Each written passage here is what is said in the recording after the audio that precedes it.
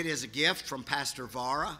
It is an Indian vest, and I appreciate it very much. And he's dressed in his Indian clothes this evening, and he's going to come around and take a few minutes and tell us just a little bit about his work and open us up in the first opening prayer. And then after that, Brother Darrell, you can lead us in the first song.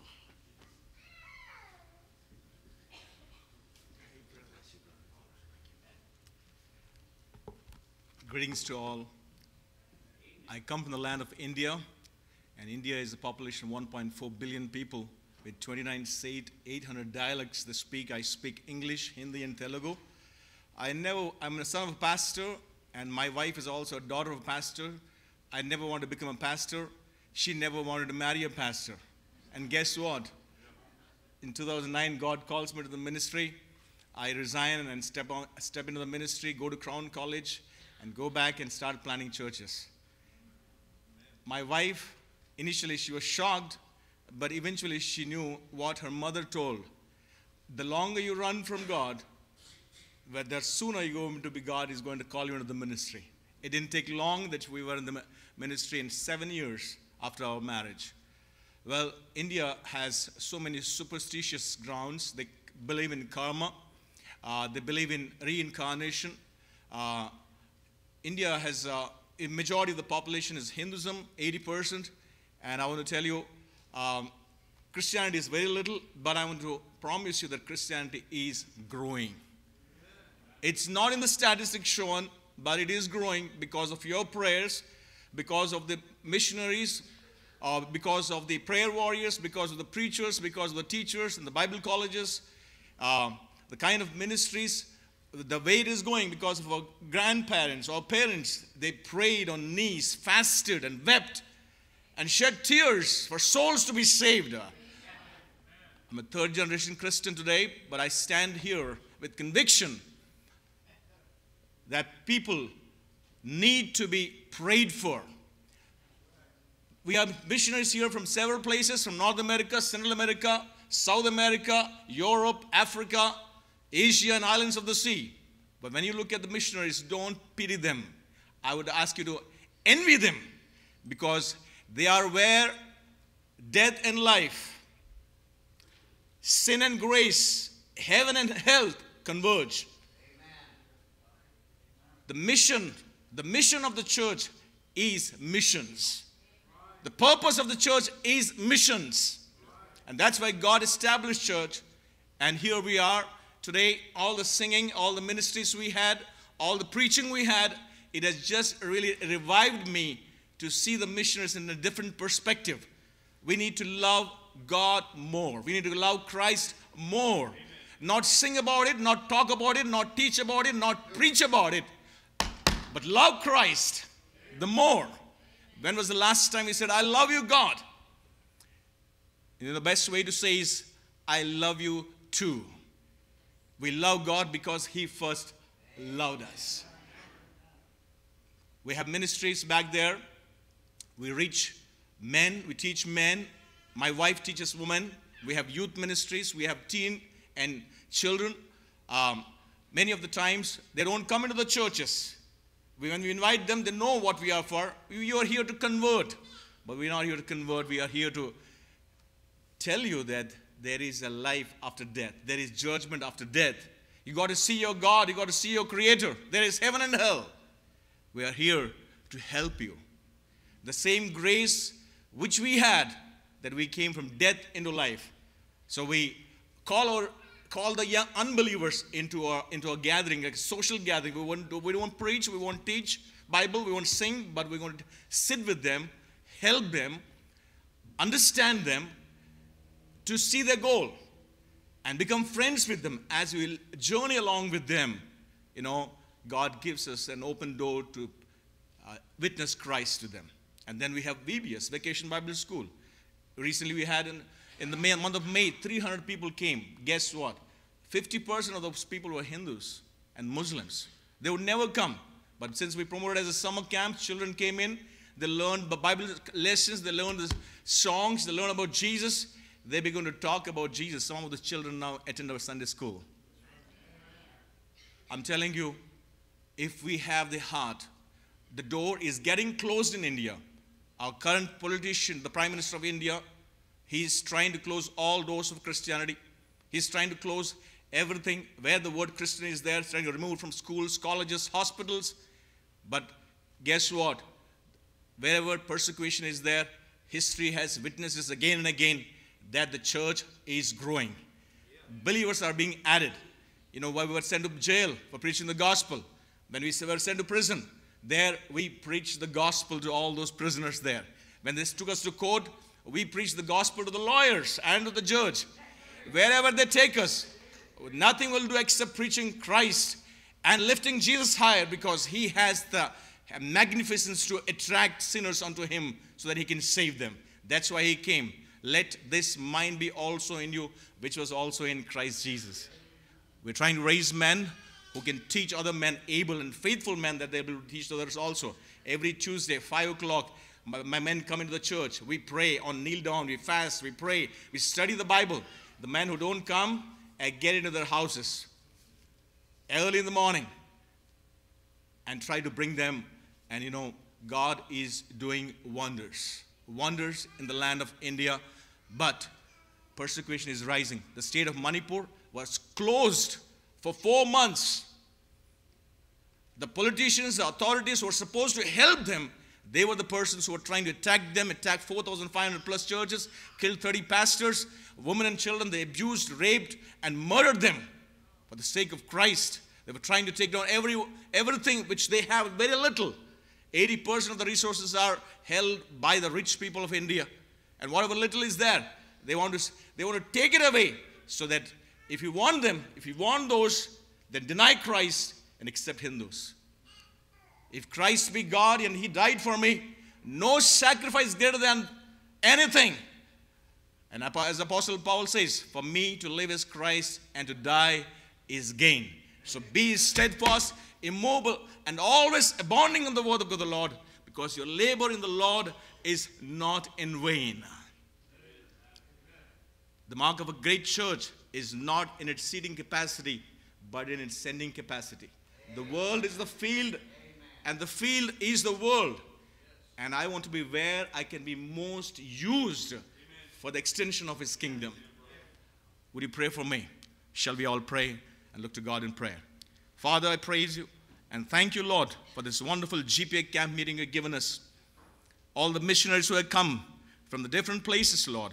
Lord, I pray that you're going to anoint them, empower them, and the word which they've already received, and the word which they're going to receive today again, as Brother Joe Arthur is going to come and preach to us. Help us, Lord. Anoint us with thy power.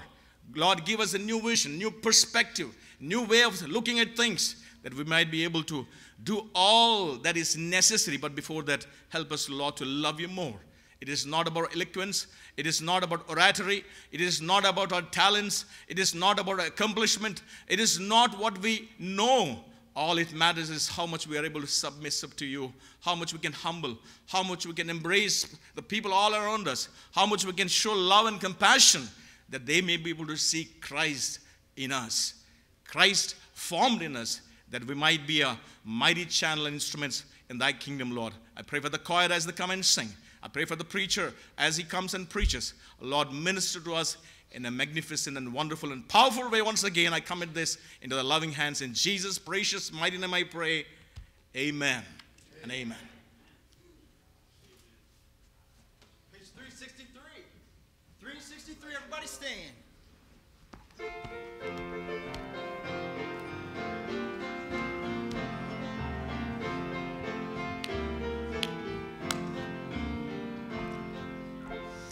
I have found a friend in Jesus, He's everything to me. He's the fairest of 10,000 to my soul. He's the of the valley, in Him alone I see all I need to cleanse and make me fully whole. In sorrow He's my comfort, in trouble He's my stay. He tells me every care on Him to roll. He's a lily of the valley, the bright and morning star. He's the fairest of 10,000 to my soul. He all my griefs has taken and all my sorrows borne. In temptation he's my strong and mighty tower. I have all for him forsaken and all my idols torn from my heart, and now he keeps me by his power. Though all the world forsake me and Satan tempt me sore, through Jesus I shall safely reach the goal. He's a lily of the valley, the bright and morning star. He's the fairest of 10,000 to my soul. He will never, never leave me, nor yet forsake me here, while I live by faith and do his blessed will. A wall of fire about me, I've nothing now to fear. With his manna he my hungry soul shall fill. Then sweeping up to glory to see his blessed face, where rivers of delight shall ever roll. He's a lily of the valley, the bright and morning star. He's the fairest of 10,000 to my soul. Amen. You may be seated.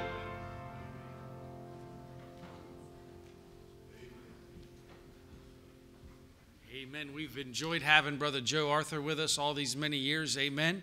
And I'll tell you, it's just been great. It was, what did you say, 1997? The first time that he came up here, and I remember that well. And I can remember the times that the Lord started to deal with me. Specifically, if you remember us here, we were building this building, and we were meeting over there in the fellowship hall. We put all the pews in there, and we're doing all that. And I remember one night that, boy, you were preaching. You were preaching on being on the rock. I can't remember the whole sermon, but I remember you were saying something about a Chevrolet and being on the rock and all that kind of stuff. But I remember that night in my heart, the Lord was saying, it's now or never. You got to preach, or you might as well just quit. You might as well just pack it up. And I'll tell you, it took me a little bit, but still I surrendered to preach. And I'm thankful for Brother Joe and what he means to me, to our family, to our church.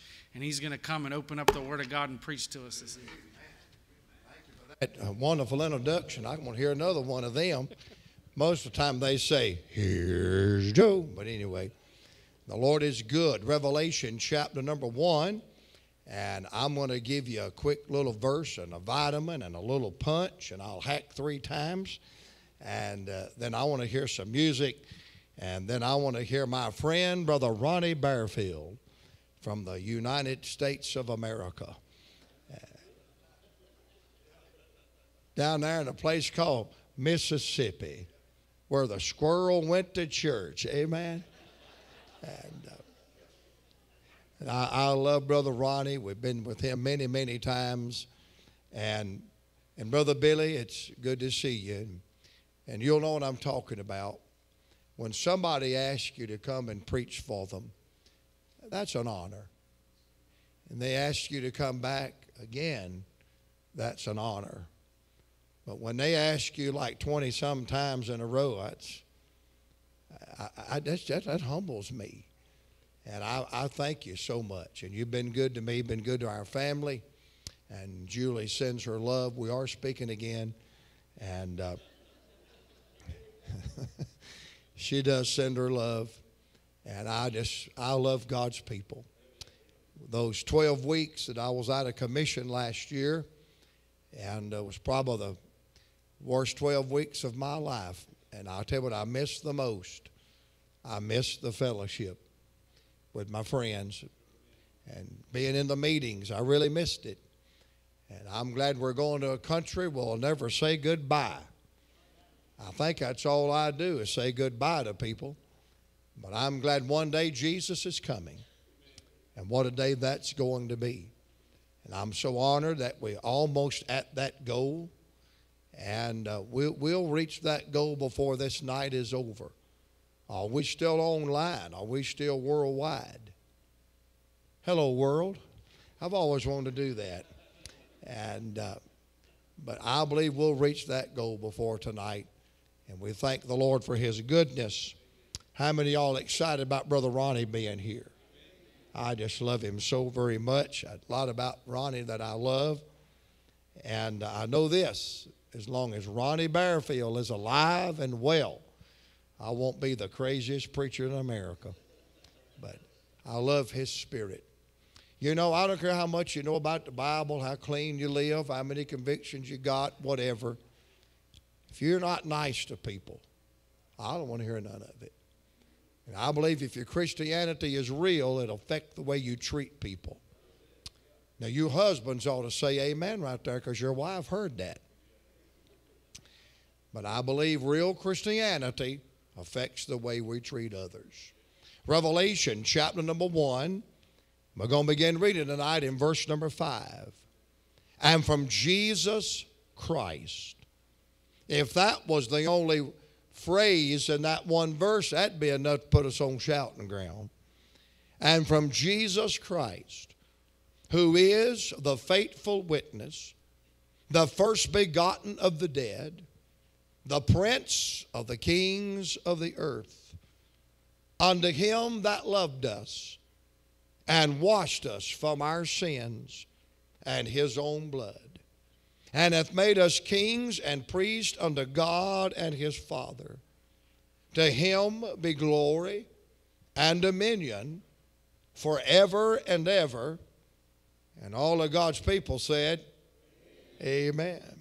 Behold, he cometh with clouds, and every eye shall see him. They also which pierced him, and all the kindreds of the earth shall wail because of him. Even so, and all of God's people said, amen. I am Alpha and Omega, the beginning and the ending, saith the Lord, which is, which was, and which is to come, the Almighty. Come down, if you will, tonight to verse number 18. I am he that liveth and was dead, and behold, I am alive forevermore.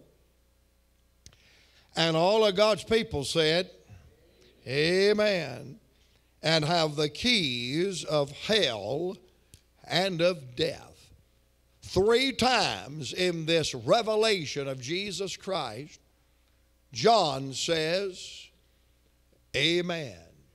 3 times, amen. And I call Revelation chapter number 1 God's Amen Corner. And I'm glad when you talk about the Lord Jesus Christ, he's worthy of an amen. I've got a friend of mine that lives way, way up north. This is really not north. This is almost north. But way, way up north where they act real weird, you know, way up there. You know, we'll say amen, amen. But my friend up there, he says, can a brother get an amen? How about every other point he'll say, can a brother get an amen? Another point, can a brother get an amen? And we were together not long ago in one of them huge churches. And over on the side, they had a whole section of people that have hearing impairment. And they have a precious lady and her husband that works with those and interprets that. I preached so fast one night, the next night they had arthritis. They couldn't even move their hands. But one night they got called away. And my friend did not realize that it was the hearing impaired section. And because there was no interpreter that night, they were running late. And so, man, he's in the white heat of preaching, 3 or 4 hacks. And he likes to walk around and get in people's face when he preaches. And he'll go, can a brother get an amen? Well, he walked over there to that section. Old boy in the front row with his Bible grinning at him. And my buddy said, ain't that right? Guy just stared at him. He said, I mean, ain't that good preaching? Now, you're not much of a preacher if you got to brag on your own preaching. Say amen right there. And the guy just looked at him. He said, come on. Can a brother get an amen? Say amen, my brother. Can a brother get an amen? And finally the pastor says, hey, You're in the deaf section. He can't hear nothing you say. And then I had to run my mouth and said, he don't want to say amen. But every time I read this passage, Brother Billy, I'm really reminded that there are some things, man, it's worth saying amen. Can a brother get an amen? And when it comes to the Lord Jesus Christ, he is worthy of an amen. In this passage tonight, he says amen to the certified Christ. There's not a friend like the lowly Jesus. No, not one. No, not one. He is not a figment of our imagination. He is not the star in a fairy tale story. Ladies and gentlemen, he's the certified Christ. He is in a class all by himself. Because it says in verse 5, Jesus Christ, who is the faithful witness, who is the first begotten of the dead, who is the prince of the kings of the earth. And I just want to say tonight, there ain't nobody like him. His name is above every name. He's higher than the highest. He's greater than the greatest. And I want to just say amen to that. Verse number 5, he is also the compassionate Christ. For it says that he loved us. And I believe the word in that phrase that thrills me is more than just the word love, but it's us. And do you realize who them us's are? Start in Genesis chapter 3 and come to the present hour in which we live. That us, that's a bunch of bad, wicked, ungodly people. Liars, thieves, murderers, thugs, you name it, that's us. But aren't you glad for us bunch of us's that were lost and undone without God or his Son? He loved us. I don't understand how a sovereign, holy, righteous God could love us, but I'm glad that he did. He looked beyond our fault and saw our need. And I love what Dottie Rambo said about that. If that isn't love, the ocean is dry. And there's no stars in the sky. And the sparrow can't fly. If that isn't love, then heaven's even a myth. Because there's no feeling like this if that isn't love. Aren't you glad tonight that he is the compassionate Christ? He loved us. And I want to say, amen. Verse number 5, he is also the cleansing Christ. For it says not only that he loved us, but he washed us. And I love the way the Holy Spirit words it in verse 5. He did not wash us with the water of a river or a baptistry or a lake or a bubbly, a fountain. No, he washed us from our sins in his own blood. Not the blood of the bull or the goat, but the blood of God's own Son, Jesus Christ, the faithful witness and the first begotten of the dead. I get amazed at what preachers and religious circles argue about. And most of the things they argue about and break fellowship about and split hairs about, to me, are minuscule. They're minute in the light of eternity.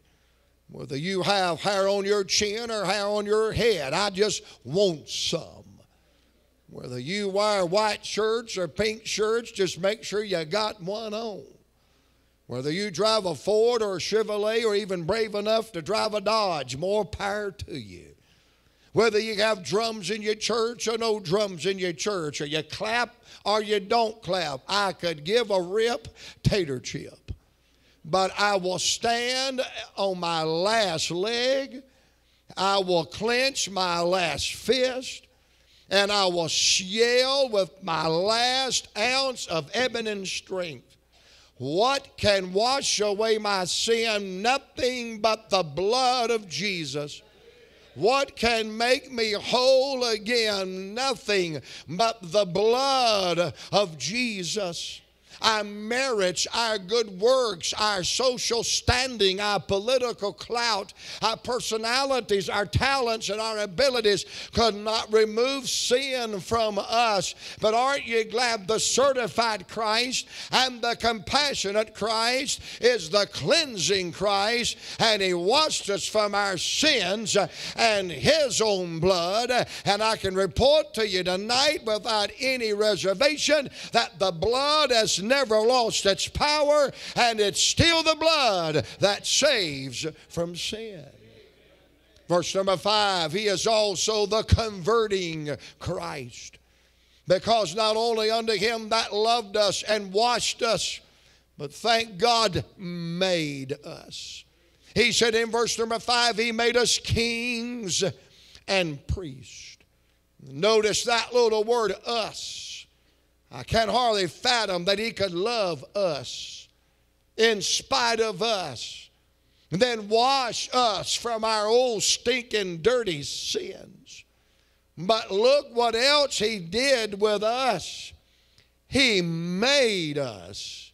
He made something out of us. Paul has already said in his epistles, He made us nigh, and He made us righteous, and He made us partakers of the divine nature. But oh, here John said through the Holy Ghost, He made us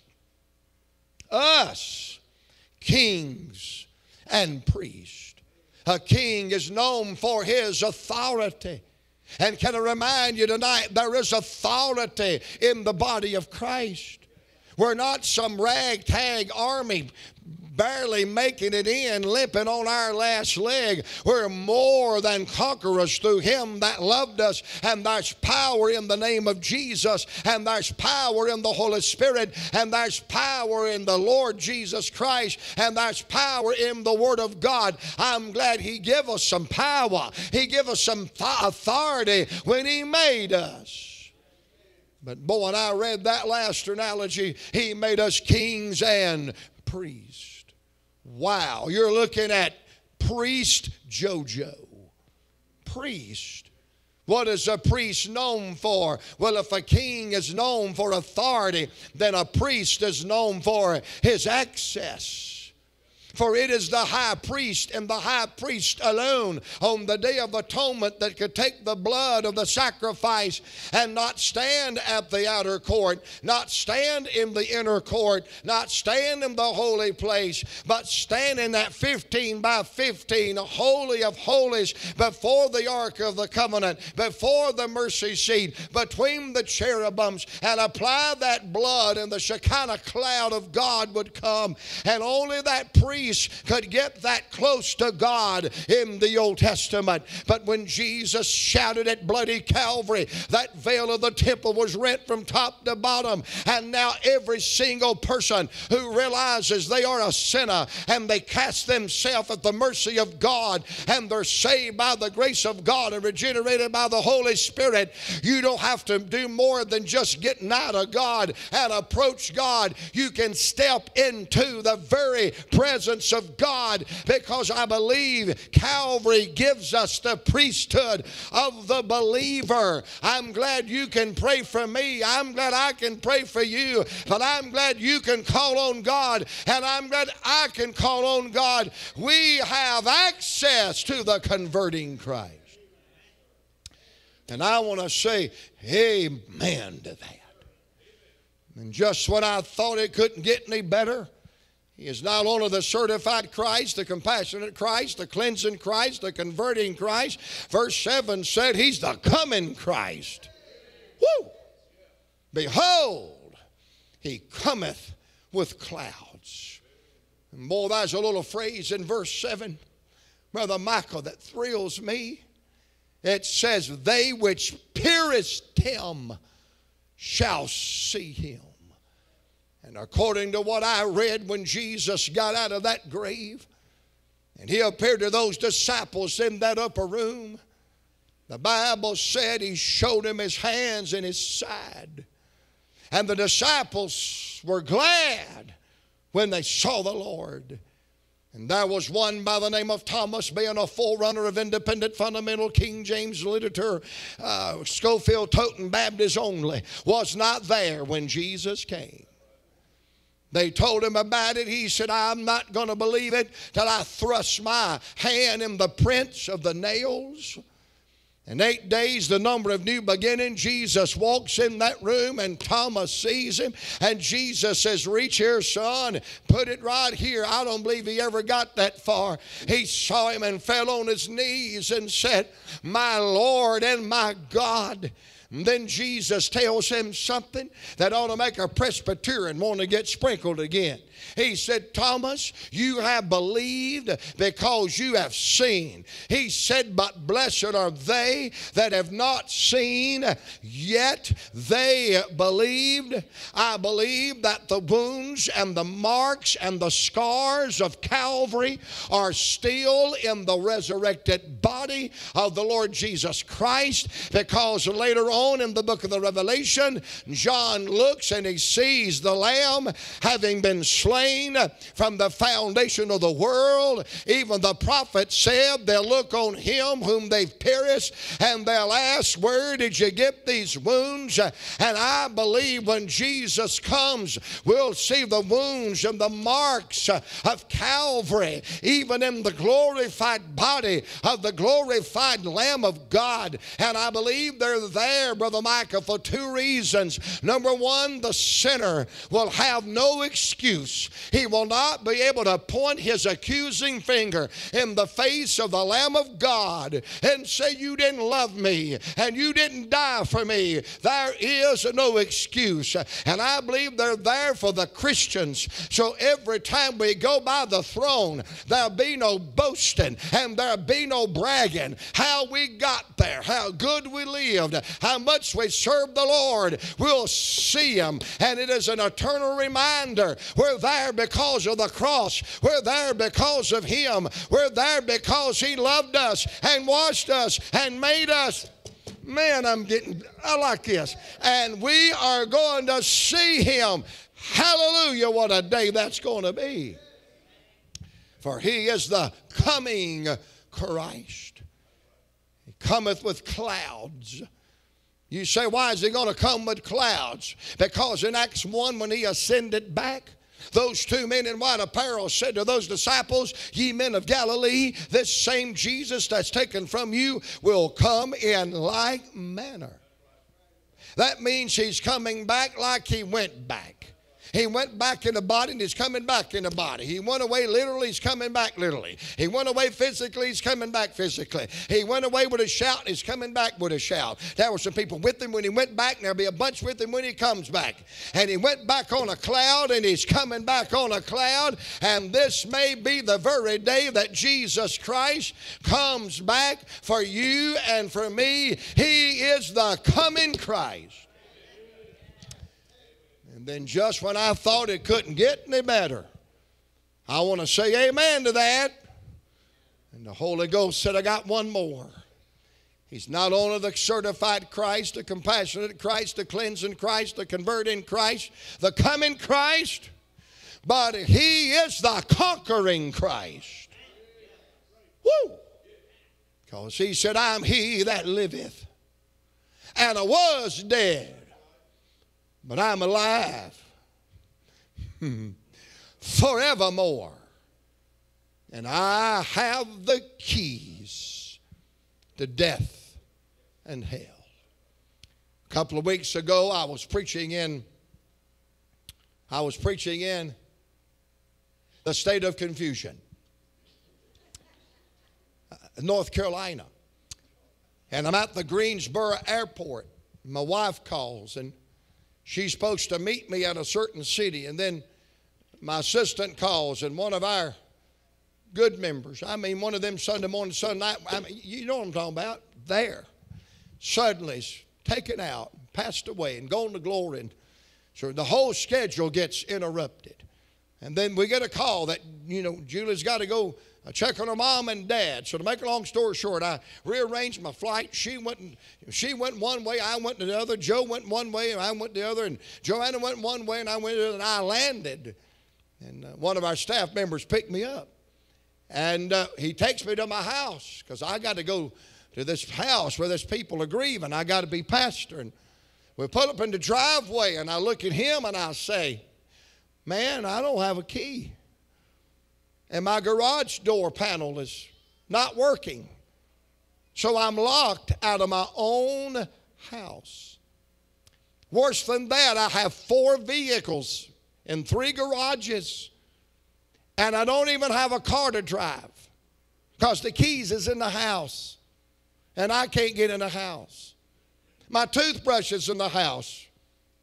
What little comb I have was in the house. My underwear was in the house. My clean clothes was in the house. And here I am at my own home. I can't sleep in my bed, can't eat at my table, can't drink my Gatorade, can't get my new drawers, can't get my toothpaste, can't get my toothbrush, can't even drive a car. So I wear the same clothes to church I'd worn the day before. I slept in the basement of one of my staff members' house and bummed a ride all weekend. Then Sunday night, when the whole drama is over, Julie calls. Hey, something just dawned on me. Joanna's neighbor is one of our deacons that's been at our church for ever and ever. She said, Kathy and Earl have a key to Joanna's car. And on the ring of her car keys is a key to our house. You can get in and change clothes and get you something to eat and have somewhere to sleep and have somewhere to drive. I said, thanks for coming up with that novel idea. She said, well, it just dawned on me. And I said, I understand, but I thought about it. All that time, I didn't have nowhere to sleep on my own. I didn't change my clothes, couldn't drive my car. And the only reason why it was available, it was there. It's been bought and paid for, but I didn't get to enjoy it because I didn't have no keys. Ladies and gentlemen, heaven's bought and paid for. Salvation's bought and paid for. Eternal life and blessed assurance and peace and joy has been paid for. But we got to have a key. And there's only one that's got the key. And his name is Jesus. He's the key man. And I just want to say, amen. Amen. So I'm going to borrow one of my friend's phrases. Jesus, the certified Christ. Can a brother get an amen? Jesus, the compassionate Christ. Can a brother get an amen? Jesus, the cleansing Christ, the converting Christ, the coming Christ, the conquering Christ. Can a brother get an amen? Well, I'm going to give you one of my daddies. He'd pray. Lord, we need you tonight. In the name of the Father, the Son, and the Holy Ghost, in Jesus' name, amen and amen. So let's just say amen to Jesus. Amen to Jesus. Father, we love you tonight. Thank you for a few moments to brag on your Son and our Savior. We just want to say amen. Amen. Amen. Amen. I like the way that sounds. Amen. Every head bowed, every eye closed. Stand. Let's just have an invitation here for a moment. Derek's going to come. Daryl's getting the song ready. Stand. Go ahead. Stand up. Maybe you don't know Christ. Maybe you do not know what it means to know the conquering Savior, the cleansing Savior. You don't know any of these things about who Jesus Christ is. Man, we're going to give you the opportunity after a message like that to accept Christ as your Savior. Dear Heavenly Father, use this invitation for whatever you need to do in our hearts and lives tonight.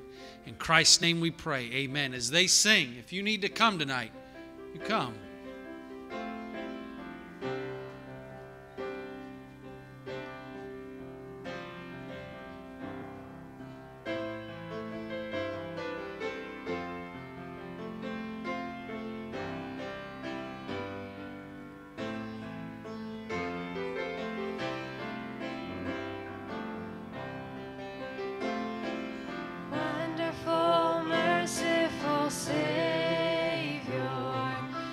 precious Redeemer and friend. Who would have thought that a lamb could rescue the souls of men? Oh, you rescue the souls of men. Counselor, Comforter, Keeper, Spirit we long to embrace. You offer hope when our hearts have hopelessly lost our way. Oh, we've hopelessly lost our way. You are the one that we praise. You are the one we adore. You give the healing and grace our hearts always hunger for.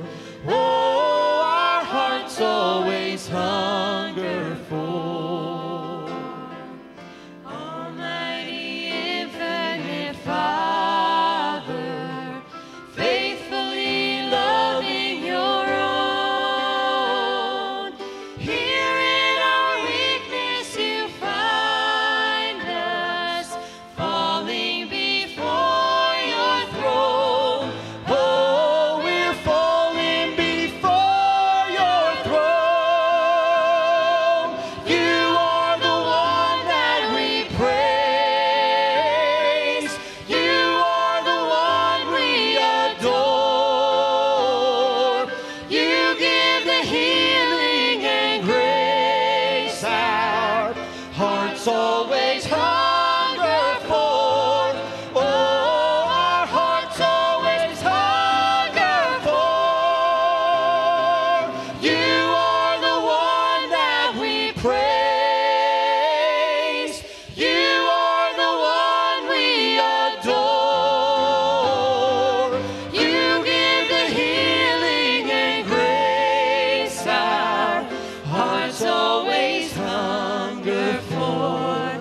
Oh, our hearts always hunger for. Amen. Praise the Lord. He is the one we praise, the one we adore. Daryl, stay right there. And Derek, let's get our ushers. Come on up. We're going to take up an offering. Everything that we give in these offerings are going to the Jubilee this week, so remember that as well.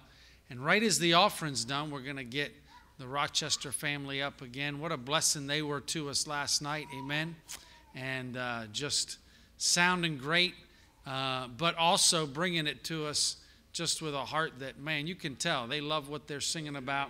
We appreciate that. And Ben, introduce some of the new folks to us tonight. Make sure we know who they are. Amen. It's just been great to have them with us, and we praise the Lord for them. Willie, would you ask a blessing on the offering, please? The missionaries who were here this week, Father, just to hearing their stories, Father, and getting closer to them. And thank you for the ones that come out and prepared this week for the messages, Father, to preach to us, Father. Just, I know it spoke to my heart, Father. Just help us to take it out to the community, Father. Help us to win souls. Get a fire burning here, Father, in Nottingham. Father, now just pray for the offering, Father. Bless the gift and the giver. In Jesus' name I pray. Amen. It's 281. 281. Everybody stand. You're already standing. Brother Joe, please stand.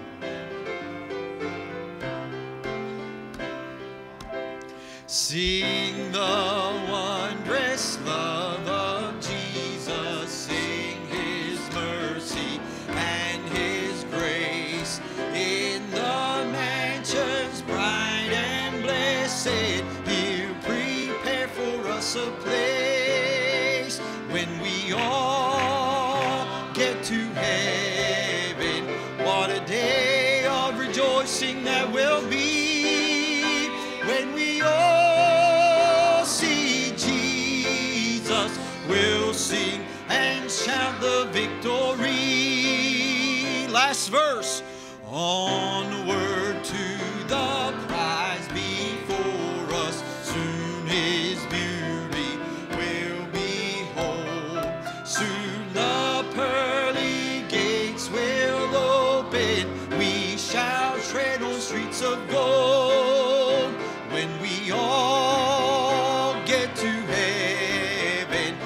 a day of rejoicing that will be when we all see Jesus. We'll sing and shout the victory. Amen.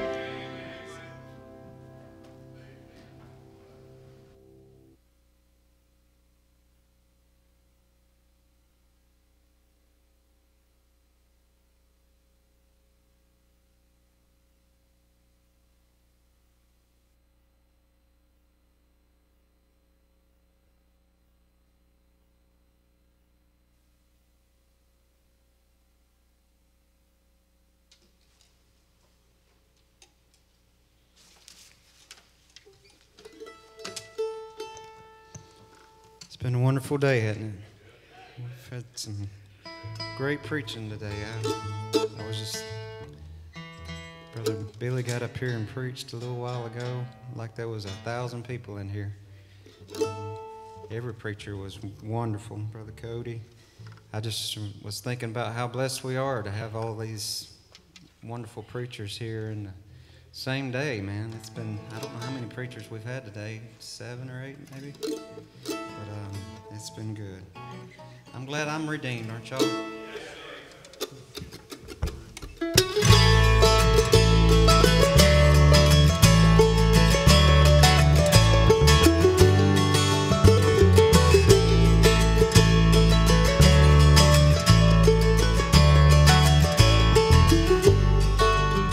Redeemed, how I love to proclaim, redeemed by the blood of the Lamb, redeemed through His infinite mercy, His child and forever I am.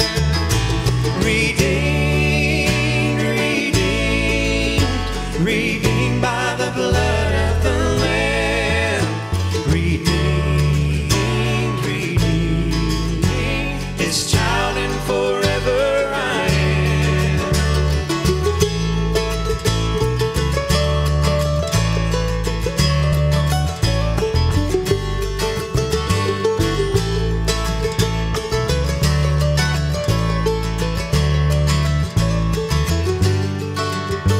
Redeemed to proclaim, redeemed and so happy in Jesus.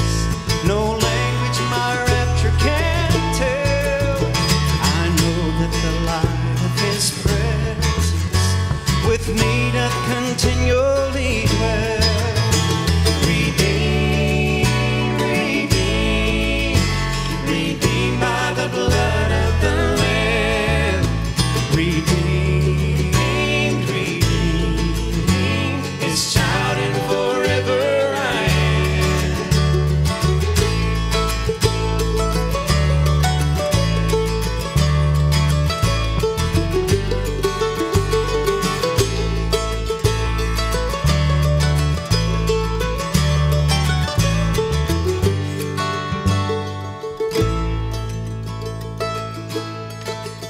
I think of my blessed Redeemer. I think of Him all the day long. I sing for I cannot be silent. His love is the theme of my song. Redeemed, redeemed, redeemed by the blood of the Lamb. Redeemed, redeemed, His child and forever I am. Redeemed, redeemed, redeemed by the blood of the Lamb. Redeemed, redeemed, His child and forever I am.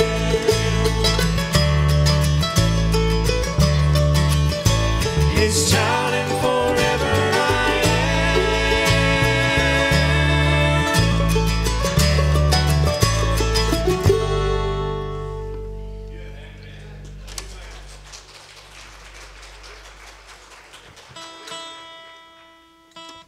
Well, I'll introduce everybody right quick. This is my daughter Lizzie, and I think the last time I introduced her here, I said she had a twin daughter, but she has a twin sister, Lindsay. Lindsay, she's married now, living up in Indiana.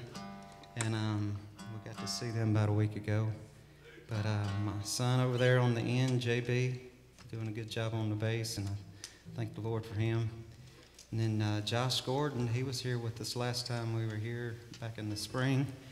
But I was thinking earlier, Brother Ronnie, I think we would have never known Josh Gordon if we didn't know Brother Ronnie Bearfield. Brother Ronnie Bearfield introduced us to Brother Steve Parrish, which is Josh's pastor, probably 15 years ago. And the last few years, we've become friends with Josh, and I asked him back last June to start praying about coming and helping us, and the Lord opened the door up that he could, and he's been a huge blessing to our family, and we're thankful for him. I love his spirit. I love his energy. He loves the Lord, and he's going to sing the next song for us.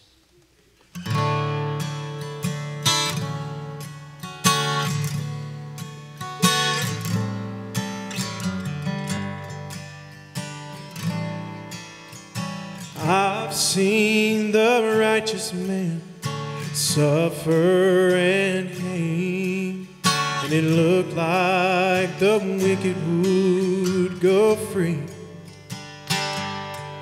And in my frustration, that just didn't seem right to me. I asked you for sunshine, but you'd send the rain, and I'd cry for healing, but only got pain. But I know your love will see me through. Lord, I still trust you, and I still trust you.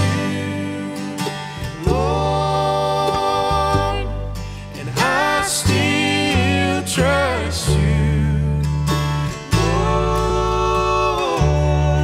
that you're able to guide me through this dry, barren land.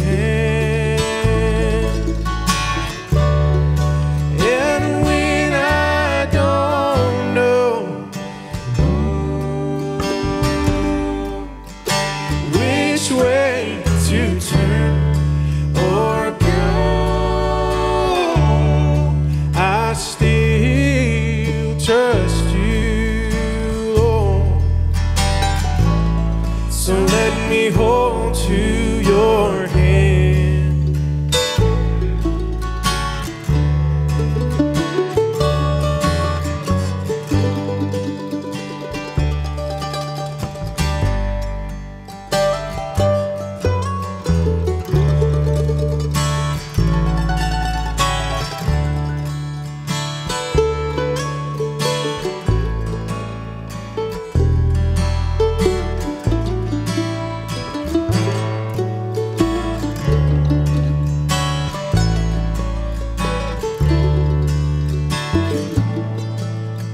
I trust you because you've been so faithful to me. And you said in your word, I'll never leave nor forsake thee. And lo, I'll go with you until the end.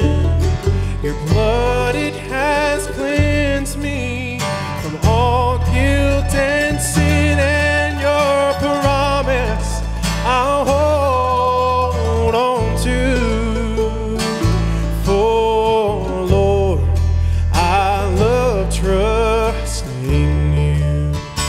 I still trust you, Lord, and I still trust you, Lord, that you're able to guide me through this dry, barren land.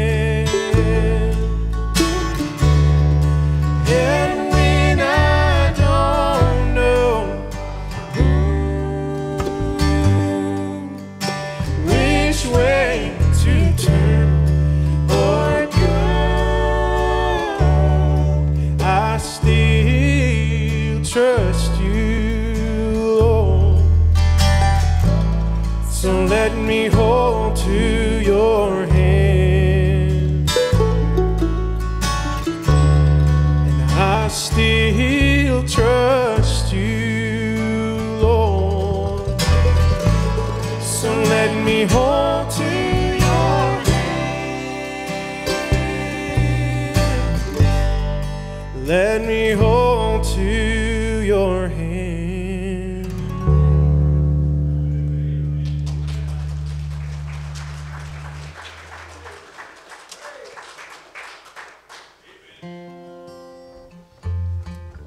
I'm going to do this one for Bo. We never sang this song that I can remember after we recorded it.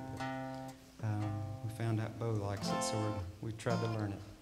So if we mess up, I don't think Bo will realize it, but y'all just ignore us.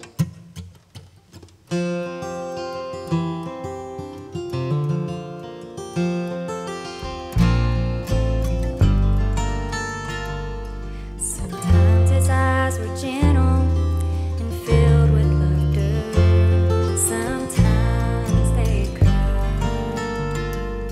Sometimes there was a fire of holy anger in Jesus' eyes.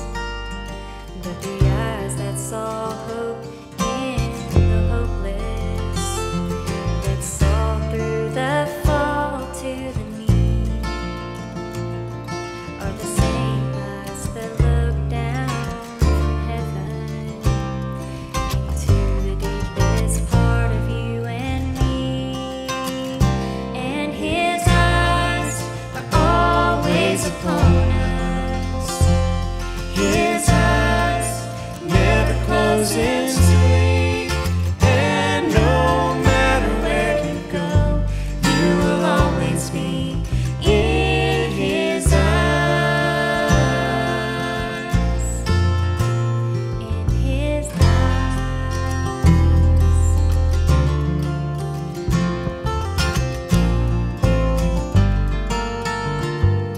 Sometimes his voice comes calling like rolling thunder or like driving rain. Sometimes his voice is quiet and we start to wonder if he knows our pain.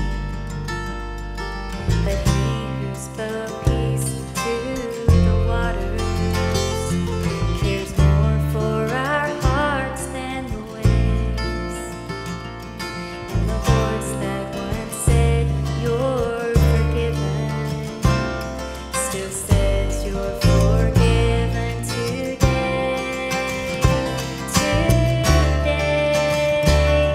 Sometimes I look above me and stars are shining and I feel so small. How could the God of heaven and all creation know I'm here at all? But then in the silence he whispers, my child, I created you too. And you're my most precious creation. I even gave my son for you. And his eyes are always upon us. His eyes never close in sleep. And no matter where you go, you will always be in his eyes. No matter where you go, you will always be in his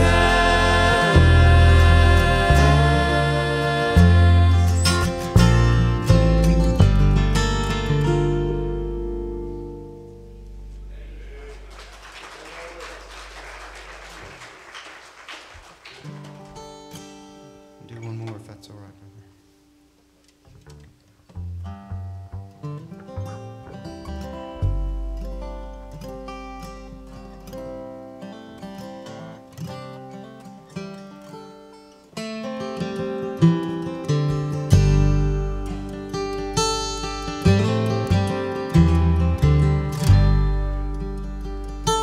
The old preacher man stood there in the pulpit.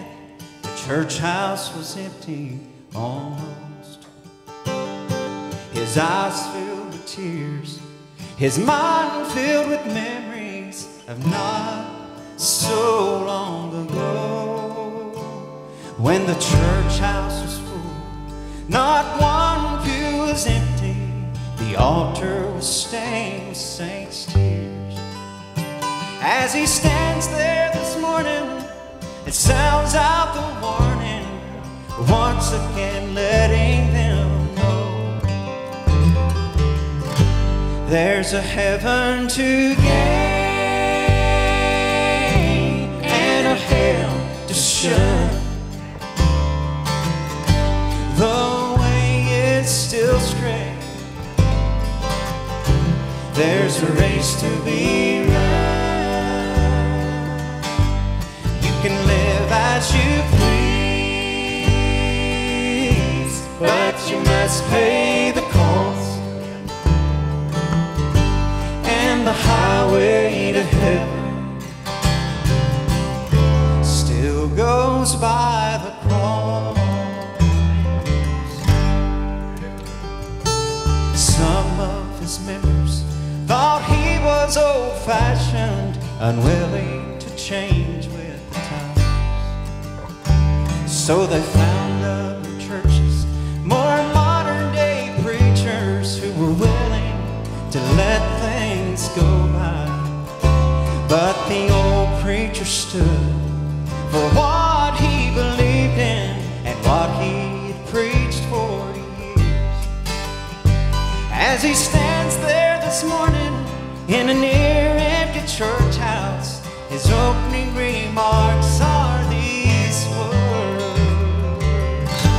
there's a heaven to gain and a hell to shun. The way is still straight, there's a race to be run. You can live as you please, but you must pay the cost. And the highway to heaven still goes by the cross.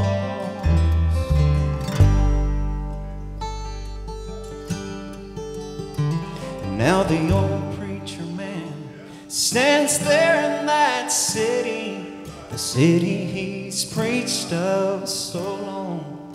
Oh, but he's never seen such a great congregation all gathered to welcome him home. And he's never heard more beautiful singing that is coming from that heavenly band. He's preached his last sermon, he's carried his last burden, he's at rest in that heavenly land. And he'd still want us to know that there's a heaven to gain and a hell to shun. The way is still straight, there's a race to be run. You can live as you please, but you must pay the cost. And the highway to heaven still goes by the cross. You can live as you please, but you must pay the cost. And the highway to heaven still goes by the cross.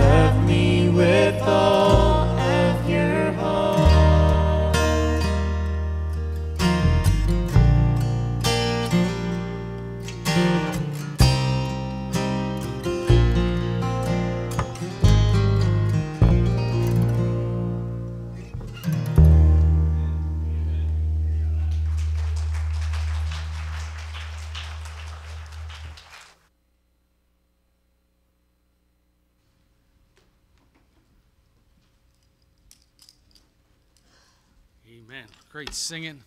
Boy, just the Holy Spirit all over that. Praise the Lord for it. And love all those songs. And that last one's just a real blessing. Well, Ronnie, you're going to come preach for us, right?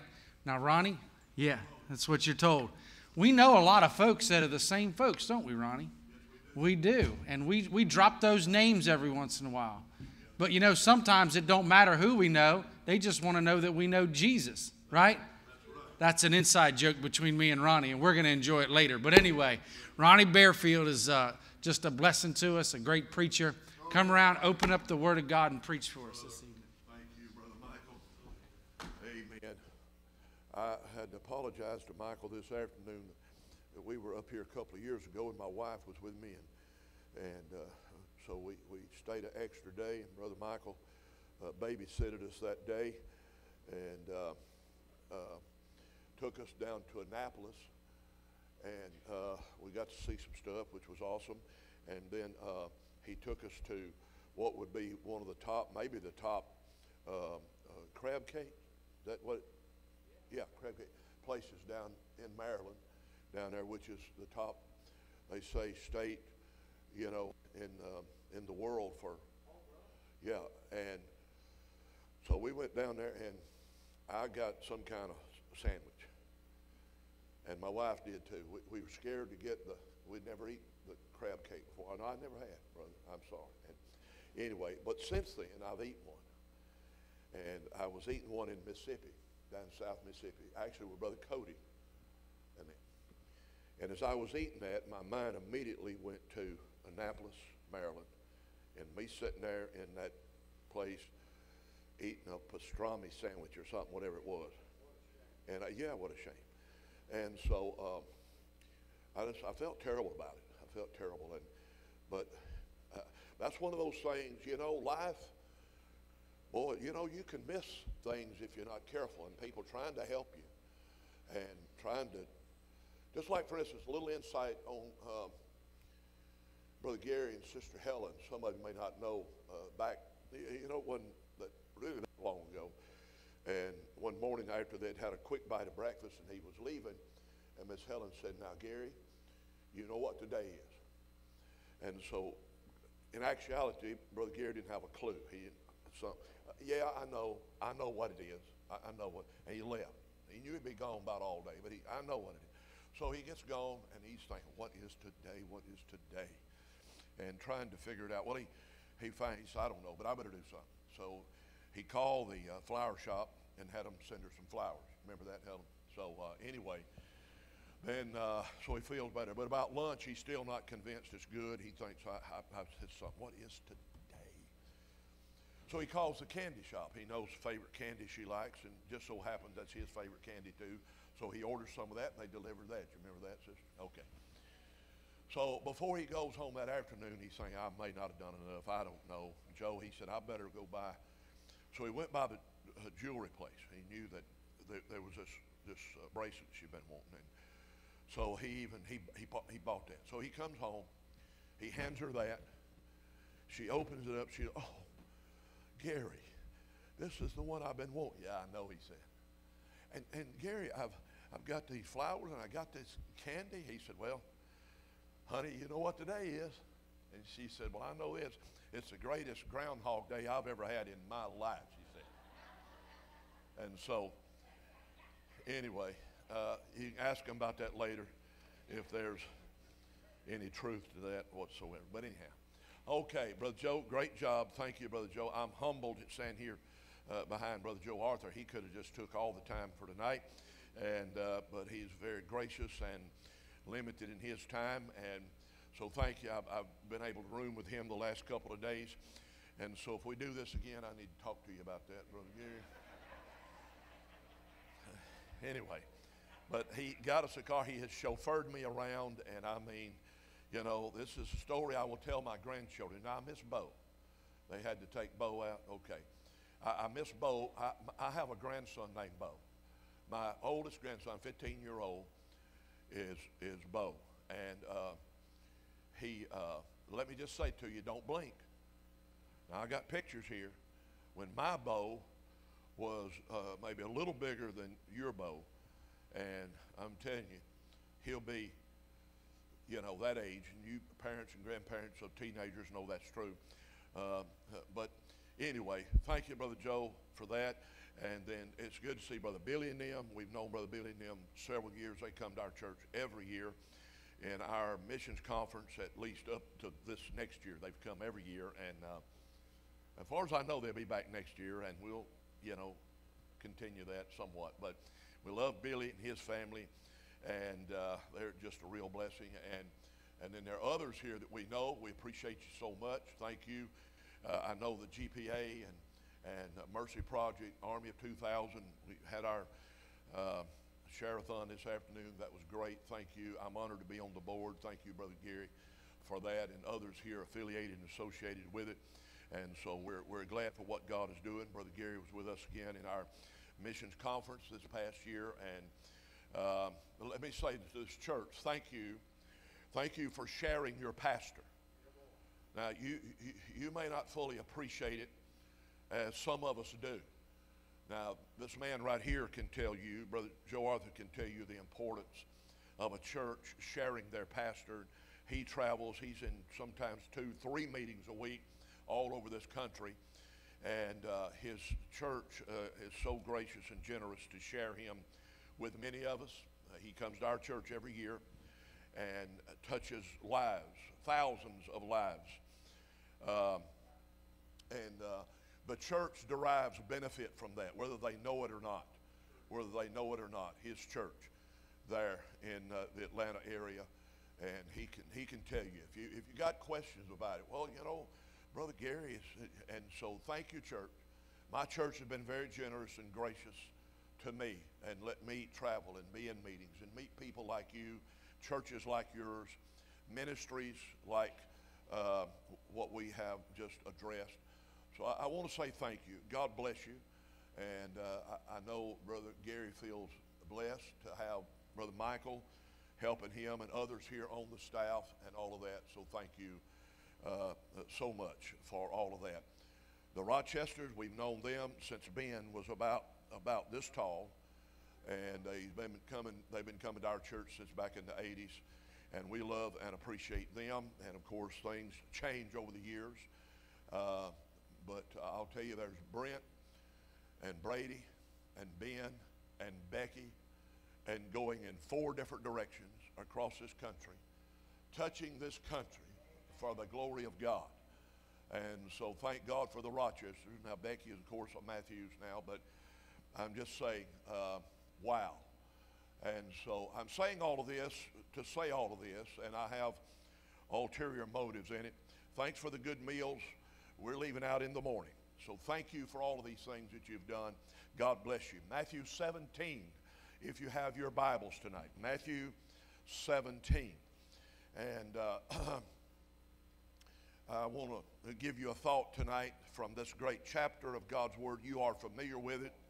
I will emphasize that statement in verse number 4, where Peter said unto Jesus, Lord, it is good for us to be here. Amen. They were in a worship service, you know that. They were in a worship service. And Peter said, it is good for us to be here. Now it says in chapter 17, verse 1, after 6 days. Now, I take it that that's after those days there in chapter 16, where they were at Caesarea Philippi. Jesus declared, upon this rock I will build my church. Amen. Well, after 6 days, Jesus taketh Peter, James, and John his brother, James and John his brother, and bringeth them up into an high mountain apart.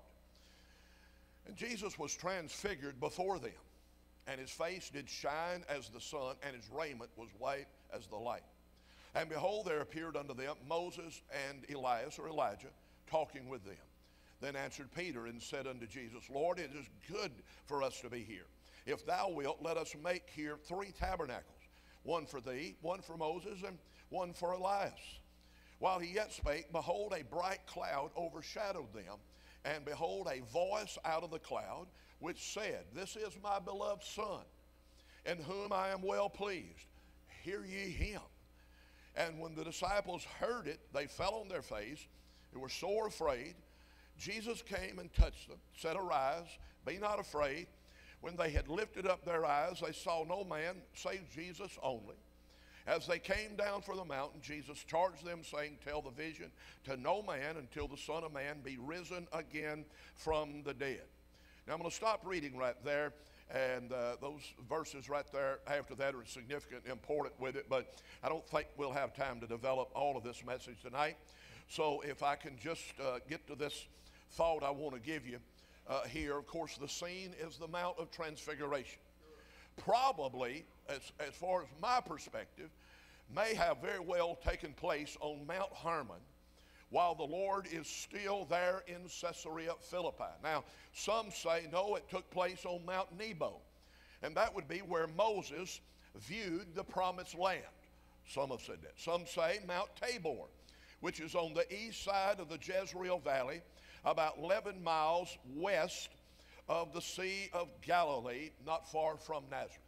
Well, we certainly would not argue about that, and different people have different ideas and opinions on that. But we know in chapter 16 he was at Mount Hermon. We know that. There's no evidence that they really relocated from there. We are told later on in chapter 17 that they made their way on down to Capernaum, but in that chapter 17 it says they had abode in Galilee. So that's all in Galilee, the north, at least the northern part there.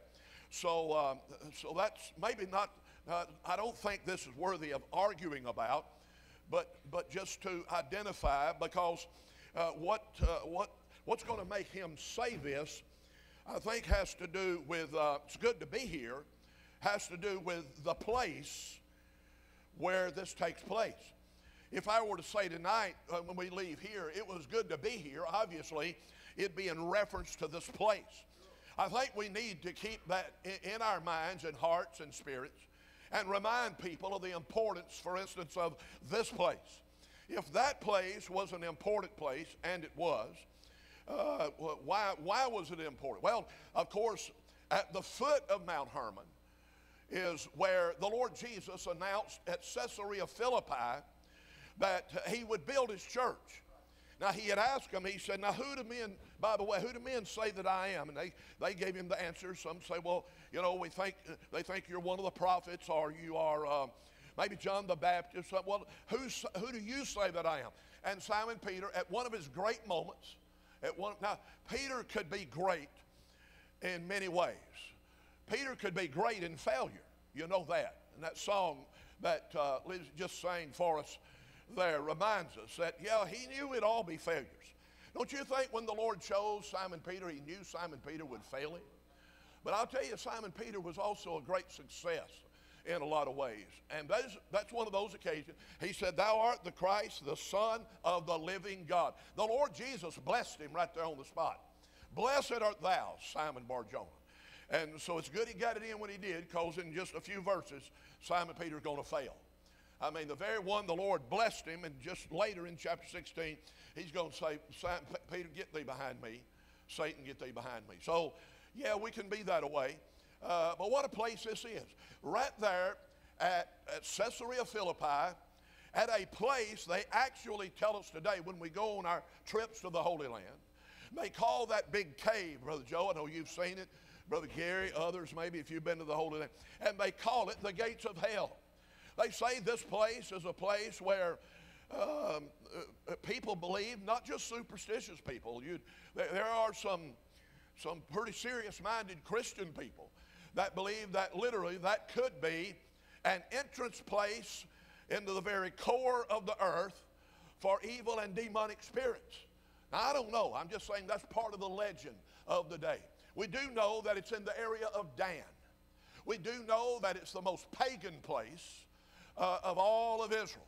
From Dan to Beersheba, Dan was a place that was associated with idol worship. And without belaboring that point, let me just say that right there at the very gates of hell, right there at the nest, if you will, of idolatry that had been associated with Israel through the years, the Lord makes the statement. And he says, the gates of hell shall not prevail against my church. Wow. Would the Lord Jesus draw attention to his church right under the nose of the devil? I think that's what he's doing. I think he is challenging the devil to say, devil, we are on the offensive. Gates are established structures. And so he said the gates will not prevail. Thank God down through the centuries, because of ministries like we've tried to honor here today, GPA, Mercy Vessel, and the Army of 2000, other ministries that might even be represented here tonight. And through the work of the Church of the Living God, the gates of hell will be crashed, and the gates of hell will not overcome. And in fact, tonight he reminded us that the keys are in the hands of the Lord Jesus Christ. He is a conqueror. Hallelujah. 2,000 years later, we're still here. A lot of nations have come and gone over 2,000 years. There is not a government in place in the world today that was in place 2,000 years ago. But the church is in place all over the place. Hallelujah, if you will. And so thank God for the church. The place right there above that place is Mount Hermon. As you stand at the foot of it and you look up, and there it is. If that's the place where the Lord takes Peter, James, and John, and they ascend to that place. Not only the place is important, but the people that were there are important. Well, of course, none other than the Lord Jesus himself. He's the one to be worshiped, recognized, and honored. That's why Peter could say, Lord, it was good to be here. But there were other interesting people there. I mean, what about Moses? Boy, won't you look forward one day in the glory world to sit down with Moses and talk with Moses and tell us how it was, Moses. I read about it. Moses, what about this? Could we do that in heaven? I hope so. I hope so. So let me entertain my imagination a little bit and think of what it would be like one day to sit down with Moses and talk with Moses. Let me sit down one day with Elijah and talk to Elijah. And can you imagine being there? There they are. Heroes of these Hebrews. Heroes of these Israelites. And there they stand with the Savior, the Lord Jesus. What a moment. You know what made that day a good place to be there? It was the place, but it's also the people. Could I say to you, that's true about the church? It's not just the place, but we know this building is special. The church building where our church sits and where our church worships, that building is special to me. We built our new building 20 years ago.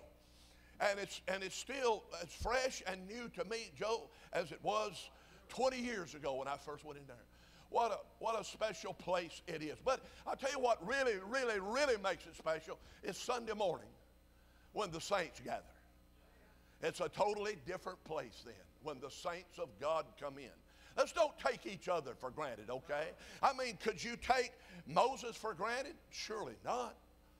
Could you take Elijah for granted? I don't think so. Well, you surely cannot take Jesus for granted. And we need to make sure we don't take each other for granted in the house of God. I fussed at my people a little bit the other day. I don't like to fuss at them, but sometimes, you know, they're like children. And, you know, and I'm getting old now, and I'm old enough to fuss at them, I guess. I don't know. But I said, you know, some of you, you take each other for granted.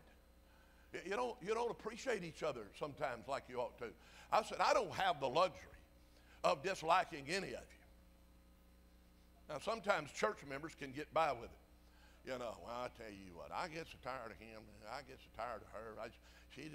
She's got a mouth on her. And, you know, when they tell me that, I say, well, I know it. I know it. But I'll tell you what, you know, she's here. She's faithful. She loves the Lord. And I'll tell you, it's people of all kinds. Sometimes successful, but a lot more at failing, that make up the body of Christ, whom we need to learn to really, if we have failed to do that, to really love and appreciate each other. I think we've got away from really maybe it's more than just a handshake on a Sunday, you know, when we do fellowship time. But sometimes we need to stop long enough to look at each other in the eye and say, you know, I really do appreciate you. I really do. Have you done that lately? What about your Sunday school teachers? What about your deacons? What about your pastoral staff? What about your leaders? Just what about one another? Some that may not be as significant as some people by the way people judge each. But we need to make sure that nobody in our church feels insignificant when it comes to the body of Christ. Amen. The people of God. Stay with me on this, because I want to bring all this to a crescendo, if we can, before we close here tonight. So the place, the people, the prophecy. There is a prophecy here as they were talking with him. In fact, Luke tells us that they spake of his decease. They prophesied here, and it said of his decease, which he would accomplish in Jerusalem. Talking about his death, obviously his burial, and his resurrection. And so all of this combines to make it, no wonder Peter said what he said. So let's just look now at this whole situation for a moment. And as we talk about the place, it certainly is an elevated place, is it not? It says in verse 1 that after 6 days, Jesus taketh Peter, James, and John, his brother, and bringeth them up into an high mountain apart. Up into an high mountain. Now, if it's Hermon, it's the highest. If it's Mount Hermon, it's the highest there in Israel. And so it is an elevated place. Could I say that about the house of God? What if we just said tonight we're talking about church? What if we just said tonight we're talking about going to church? We're talking about going to the house of God. Now, Brother Joe Arthur lives in church. I almost live in church. Some others, Brother Billy and him, others here, the Rochesters, different ones. And we're in church more than we are out of church through meetings and conferences and things of that nature. But so many church members,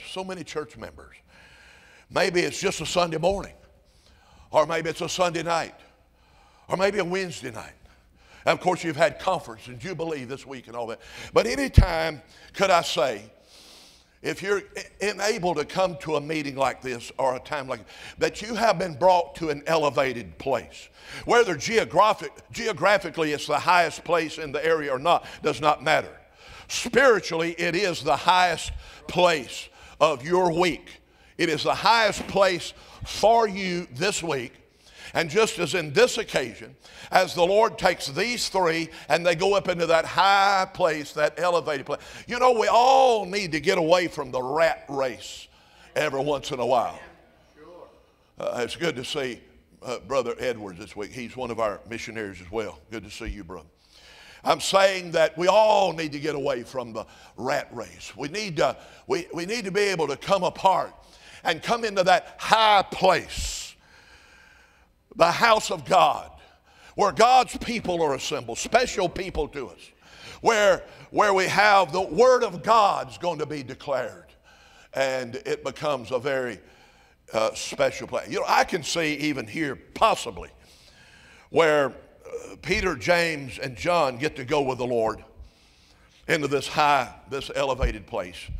Could you imagine the other 9, actually the other 8, Judas being with them, of course, but these others, and being very, very, maybe even jealous of Peter, James, and John getting to go to that high place, that place above the rat race, so to speak.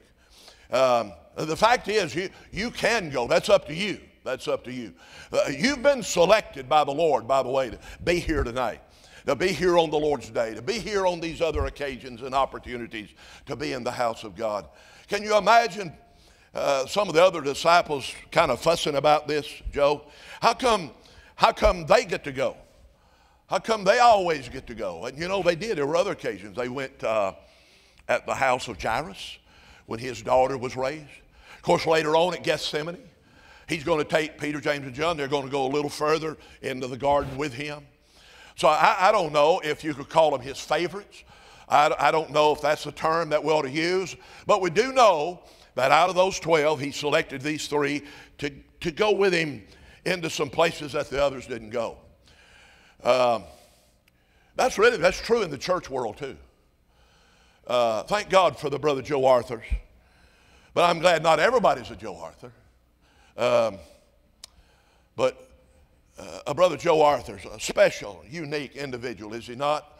And it's not the Joe Arthur show tonight, but I'm just using him as an example to say God has privileged him in a lot of ways. But sometimes these privileges carry with them great, great responsibilities. I'd like to say to you just about Peter, James, and John, then moving on, that though they were privileged, though they probably saw some things that the others did not see firsthand, but sometimes there's a cost to privilege. And in fact, we know that James, right here, this James, is the first martyr of all of the apostles. Now, Stephen being the first martyr of the church, but James, according to Acts 12, was beheaded by Herod. The first who of the 12? Oh, we know Judas has already hanged himself. So let's just take Judas and set him over here, and let's look at these other 11 here now that are genuine, bona fide, certified. And then out of that 11, we take these 3. And then out of these 3 stands Peter, James, and John. And there's James, who little did he know, standing on this sacred ground right here, that he would be the first of the Lord's apostles to give his life in such a violent way for the cause of Christ. There can be a cost to privilege. And so when you look at the Rochesters, you see them singing, oh my, how God blesses them, how God's using them. You look at Brother Billy and his family and how they travel. And boy, wouldn't it be wonderful to have that? And others here I could mention, others that you know about. But wait a minute, Peter and John, what about them?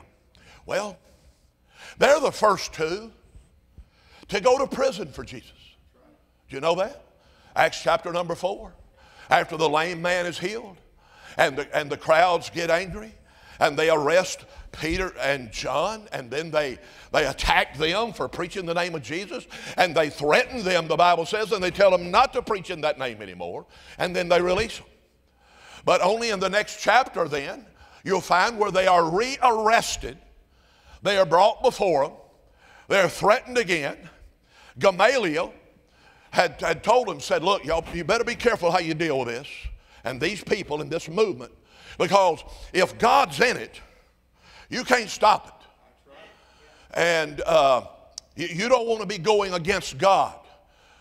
So they listened to Gamaliel to a certain point, but you know what they did before they released them? They beat them. Acts chapter 5, I believe it's verse number 40, and it says they were beaten. Who was it? These 3 right here. These 3 that have had this great privilege. So privilege sometimes brings with it a cost. Oh, but the blessing. Thank God they were willing to go through what they went through, and they're at an elevated place. It's, of course, an enlightened place. It's an enlightened place. In verse number 2, you're familiar with this. If we could just look briefly at that. The Bible says that the Lord was transfigured before them, and his face did shine as the sun, and his raiment was white as light. Wow, what a moment. Luke gives a description of it. Mark gives a description, maybe John, and they try to describe this moment. Later on, Peter talked about it when he wrote the book of 2 Peter in chapter 2. And he said this way. He said, we were eyewitnesses of his majesty. It's as though they looked at him as though he were a king of glory. Wow, you talking about, they see Jesus right here in a way they have never seen Jesus before. And they're never going to see anything similar to that anymore until John sees him in Revelation chapter 1, where our preacher read to us tonight. Now here's the thing about the place that's, you're going to see some things about Jesus in the house of God like you're not going to see anywhere else in this world. Through the expounding of the scriptures, through being with God's people, I'll tell you, you'll see things about Jesus that if you're not a part of that, you're not going to see. There's a world of darkness out there tonight that doesn't know a whole lot about Jesus. And shame on them, because there's so much to be known about him. When you'll come to that elevated place where you can get away from the rat race and you can focus on the Lord Jesus himself for just a little while. We need that. Now, I don't know if the other 8 needed this, but I know apparently Peter, James, and John needed this. And so they're getting this. What a benefit to see him in a way. They had never seen him before. Peter never forgot that moment. He never forgot that in all of his ups and downs which are yet to come. But he's not going to forget that. I thank God for things that I have seen in the house of God that enlightened me about the Lord Jesus. I saw a shining about him. Well, that's what it says right here, that he was transfigured. In other words, what was on the inside of him was revealed on the outside. Heretofore, his glory that he had with the Father, he has clothed it and covered it in his flesh. But for these brief moments on that mountain in front of these 3 disciples, he reveals himself to them in a way, oh my, that they have never seen before, and things that they are not going to forget. Sometimes I have to think about it, and then there are other times it just comes to me. A moment in the house of God, with God's people, with an open Bible, and the moving and the working of the Spirit of God. And I got to see things about Jesus that the Holy Spirit has helped me to never forget. This word he brought tonight just took a few verses out of Revelation and said, look here at all these things he showed us about the songs we heard tonight that remind us of the comfort of our Lord, the grace of our God, the goodness of the Lord in our life. Lord, you knew that I would fail you, but you love me anyway. I mean, these things will, and let me say, you say, well, you know, right now, yeah, I heard it, and it was okay. I mean, it was a blessing. But it may not be that you need that particular truth tonight, but hang around. You'll need it tomorrow, or the next day, or the next week. I'll guarantee you these pastors here tonight have gotten calls or texts from people in their church and said, preacher, you know that message you preached about 3 weeks ago on the grace of God? Oh, preacher, I just didn't know how much I really needed that. But you know what we're going through right now, preacher? And it's good to do this, child of God. Preacher, boy, that message is coming home to me tonight. It'd be okay if you picked up the phone someday and after you've been listening to some of these folks singing, give them a call and say, you'll never know what that song meant to me today. I'm just saying this could be a time of enlightenment for us. Sunday morning, Sunday night, even Wednesday night. Now hang with me right here. I'm trying to get to the close. It's an elevated place, it's an enlightened place, and it is an experienced place. An experienced place, if I can say that. Wonder how many times we go to church, but we don't really experience it. And I want to show you right here from the scriptures, briefly as I can, just how much of an experience. Listen, be careful. I'll be 70-year-old here in about a week or so. Now, I'm not as old as some of you, but I'm older than a lot of you. I've been in a ministry 50 years. I've been at the same church 45 years. And I'm going to have to report there are a lot of things I've been through, but some things that I didn't experience it like I should have. And so let me help you tonight. If you listen to an old man who's not an old man, I'm certainly not as old as he is right here on the front pew, but I'm just glad you moved. Hey, I'm just glad you moved back on the front pew. Last time I was here, you was way back on the back. So God bless you, Brother Gary, Brother Michael. Some of y'all, God's used you to work on him and get him. I feel a little breeze of revival blowing through here tonight. Amen.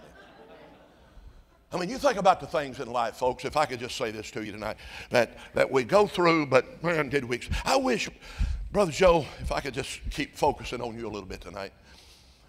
There are things I'd kind of like to do over. Like when my children were small and young. Vacation time. Vacation time. Now, if you got young children, if you're not careful, let me help you with this. But you're going to get in your car and go on vacation. You got an 8-hour drive at least, maybe a 10-hour drive. And you're not going from the house 30 minutes until it starts. What? The drama. The drama. And they're going to say what? We're there yet? Are we there yet? Now, have you noticed how that God has helped us as parents, and even driving the vehicle? I can chasten my child and drive the vehicle. If you say that one more time, scoot over here where I can slap you. Don't do that. You just mess the whole thing. Just experience it. Just experience it. Because I'm going to tell you something.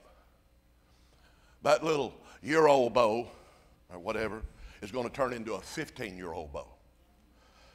And that little 15-year-old beau now, I can't get him to pay attention to me like I want him to. I mean, he's at the age now, he's a golfer. Now, they're celebrating tonight. And I know what you said about golf. You need to take that back. He said he didn't golf because he was a Christian. Let me drive this way. Let me slap. I'm sorry, Daddy. Their team won state last year. Tonight, they're getting at the football game. They're recognizing the team. They're giving them a Super Bowl ring for winning. Now, you think he's going to take a picture of that and show it to me after the game tonight to shoot me a text? No, he won't. He won't. He won't. I don't hear from mine either. Isn't that terrible? Maybe it's some things we didn't experience like we should have when they were younger. I don't know.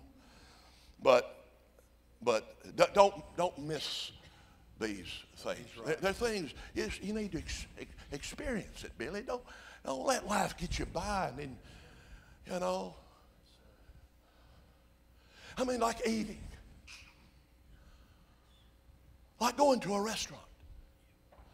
Don't just go and experience it. Experience it.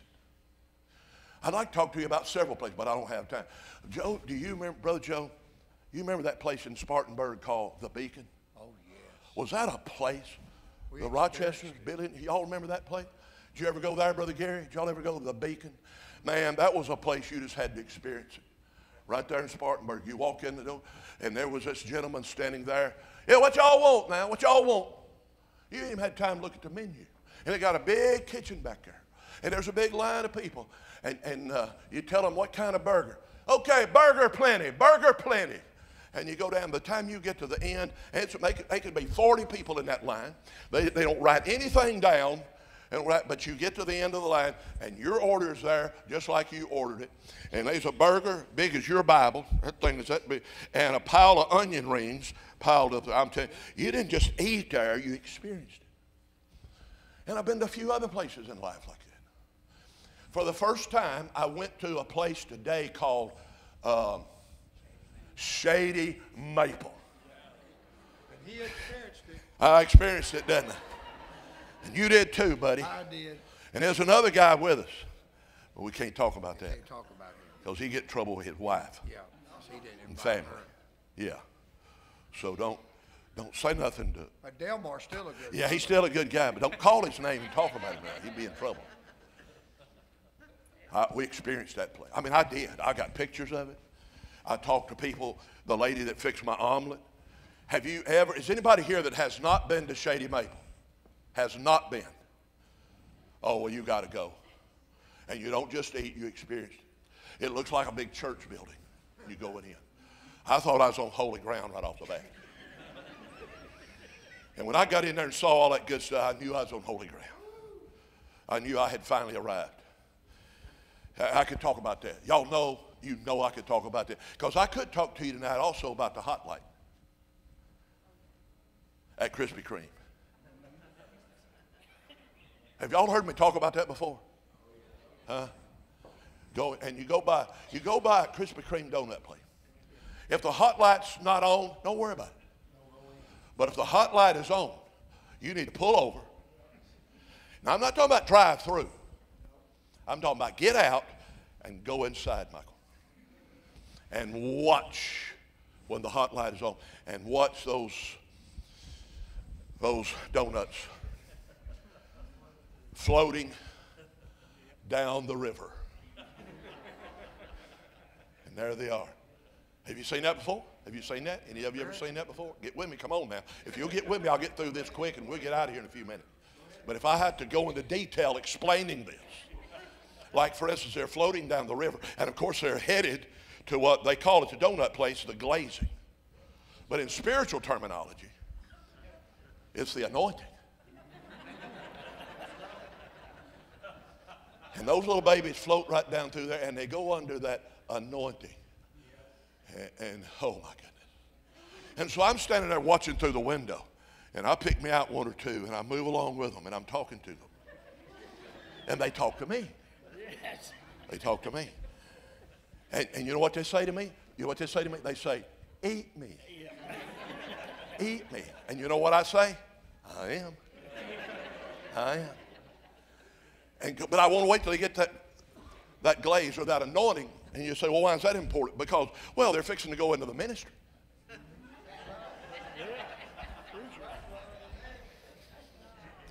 Experience it. Oh, if we had time, I could really belabor that. Oh boy, I could really help you with that. But look, they experienced this place. Look what they heard. Look what they heard in verse number 5. While he yet spake, Peter, behold, a bright cloud overshadowed them, and behold, a voice out of the cloud which said, this is my beloved Son in whom I am well pleased. Hear ye him. Hear ye him. What they heard. Do you know what position that you actually ought to be in right now, everybody in this building? Now, I'm not fussing at you. I'm just trying to make a point. You ought to be leaning forward. Your hand cupped behind your ear. Listening. Not just at me. But you know what? You know what they heard? The voice of God. Now, do you know what this Bible is? It is the voice. The voice of God. Look, now there are a lot of books that are not heard. They're thought, and somebody penned them down on paper, but they've never been spoken. This book has been spoken. It is the inspired. That means God breathed. God breathed word. So look. Oh. Sure. What? Wow. To hear the voice of God. And you come to appreciate this book like you ought to. That's why you'll read it. That's why you'll hear it preached. Oh my goodness. What they heard. And then what they felt. What they felt. Verse number 7. And Jesus came and touched them and said, arise, be not afraid. I like to go to church. I like to experience church. I'm working on this more and more in my life. I have preached it to my people, and I trust stirred their souls to wake up to the privilege of experiencing church by what we hear and in the process by what we feel. It may be that if you will experience this service before you leave here, the Lord will come up to you and touch you. I like to go to church when the Lord has touched me. And he will do that. He's still in the touching business. Huh? So we still give invitations and give people opportunities to come and get with the Lord, that they might hear and that they might feel his touch. Not only, and I'm trying to hurry. Thank you for being patient with me. What they heard, what they felt. Oh, wait a minute, what they saw. What did they see? It says in verse number 8, when they had lifted up their eyes, they saw no man save Jesus only. Now that's the point we have to get to. If there is a crescendo in this service, it'll be beyond seeing Brother Joe, Brother Michael, Brother Gary, even beyond seeing the Rochesters, and certainly beyond seeing me. But if you can see Jesus in this service, with everything else that may be going on, they saw Moses and Elijah.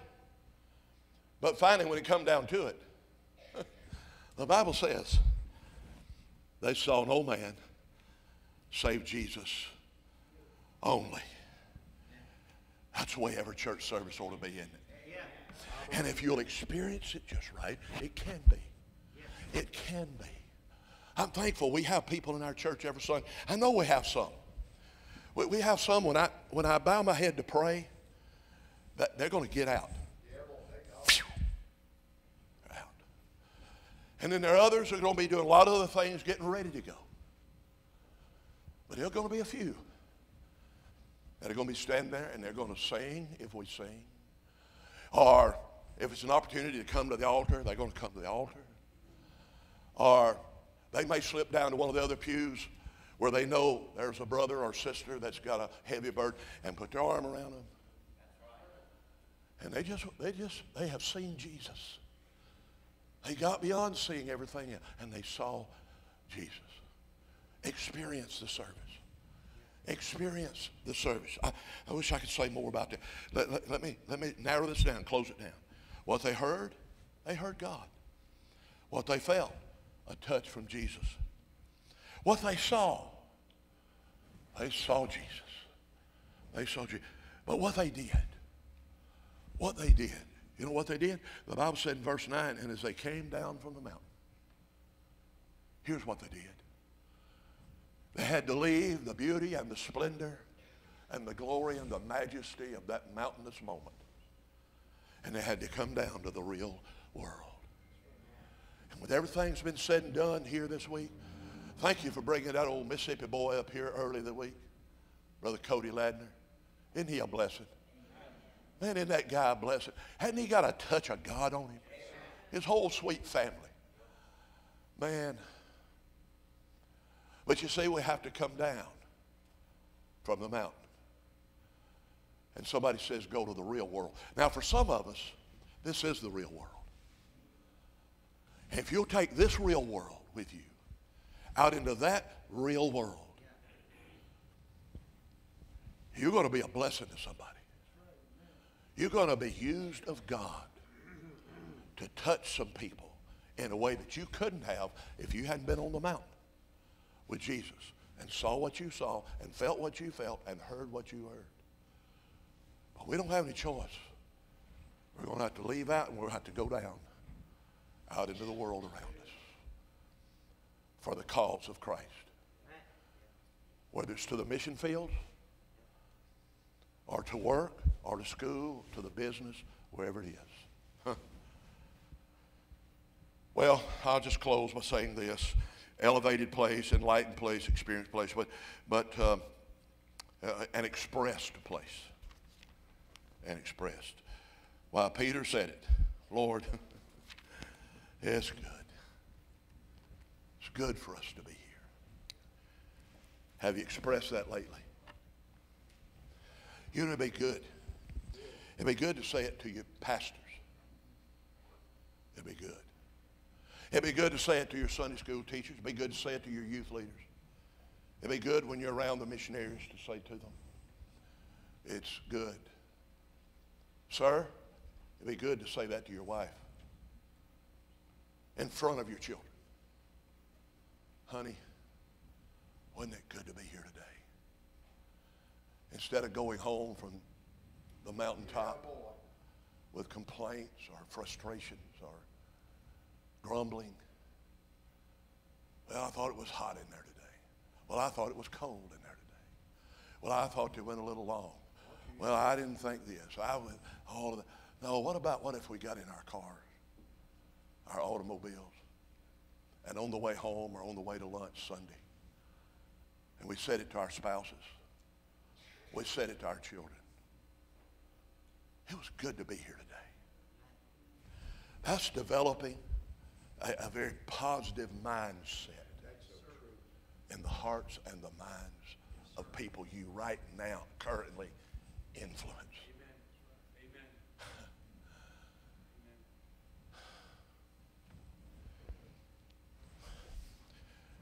Do you know what the devil wants to do? And we all know, all of us know, old folks, middle-aged, young, we all know. And we live in a world that's not like it was 20 years ago, 30 years ago, 40 years ago. In every way, secular, every way, but also in the spiritual realm and in the church. And this chain that lasted for a long time in our churches. And we passed truths and good traditions, not bad traditions, not just old man-made junky traditions, but good traditions like preaching, like singing, like choir, offerings and giving. A lot of good traditions. But I'll tell you what the devil's trying to get us to do. And he's trying to break that chain. I believe that. He's trying to break that chain. Where mamas and daddies here tonight get it. You know what it is to be in a Holy Ghost service. You know what it is to be stirred in a good way for God. But the devil would love to break that chain. It's up to you moms and dads and grandparents. That's right. Make sure. And all I got to do is break one link. One link. Let's make sure the devil doesn't do that here at this great church. I'm trying to make sure it doesn't happen in our church. There's some things that we just need to keep on keeping on with. So that we can come in here. Could we stand tonight? Could we stand? Let's just stand.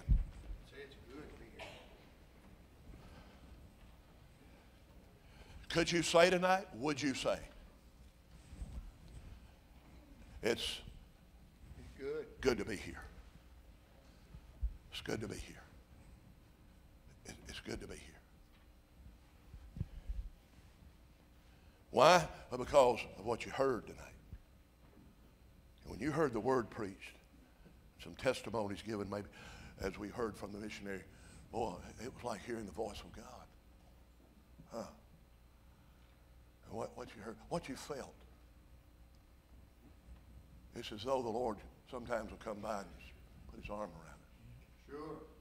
I mean, I've seen that happen, hadn't you? How many of you have seen that before? How many of you felt that? Help me tonight. Help me. We're trying to close. Help me. Help me.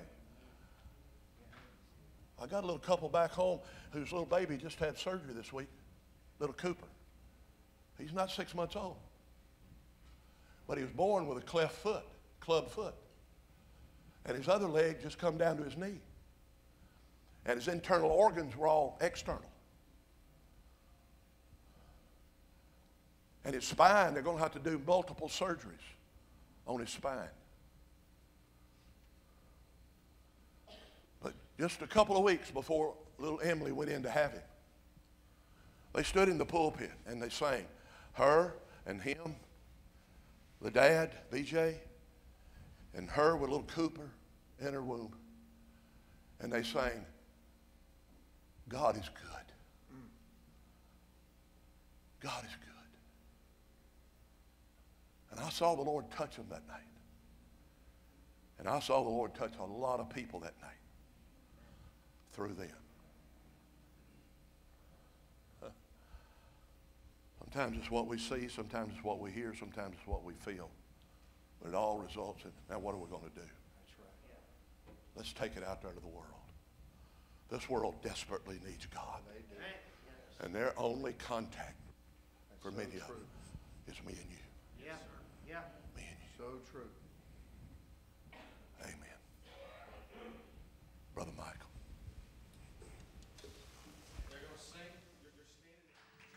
How deep the Father's love for us, how vast beyond all measure, that He would give His only Son to make a wretch His treasure. How great the pain of searing loss! The Father turns His face away, as wounds which mar the chosen one bring many sons to glory. Behold the man upon the cross, my sin upon His shoulders. Ashamed I hear my mocking voice call out among the scoffers. It was my sin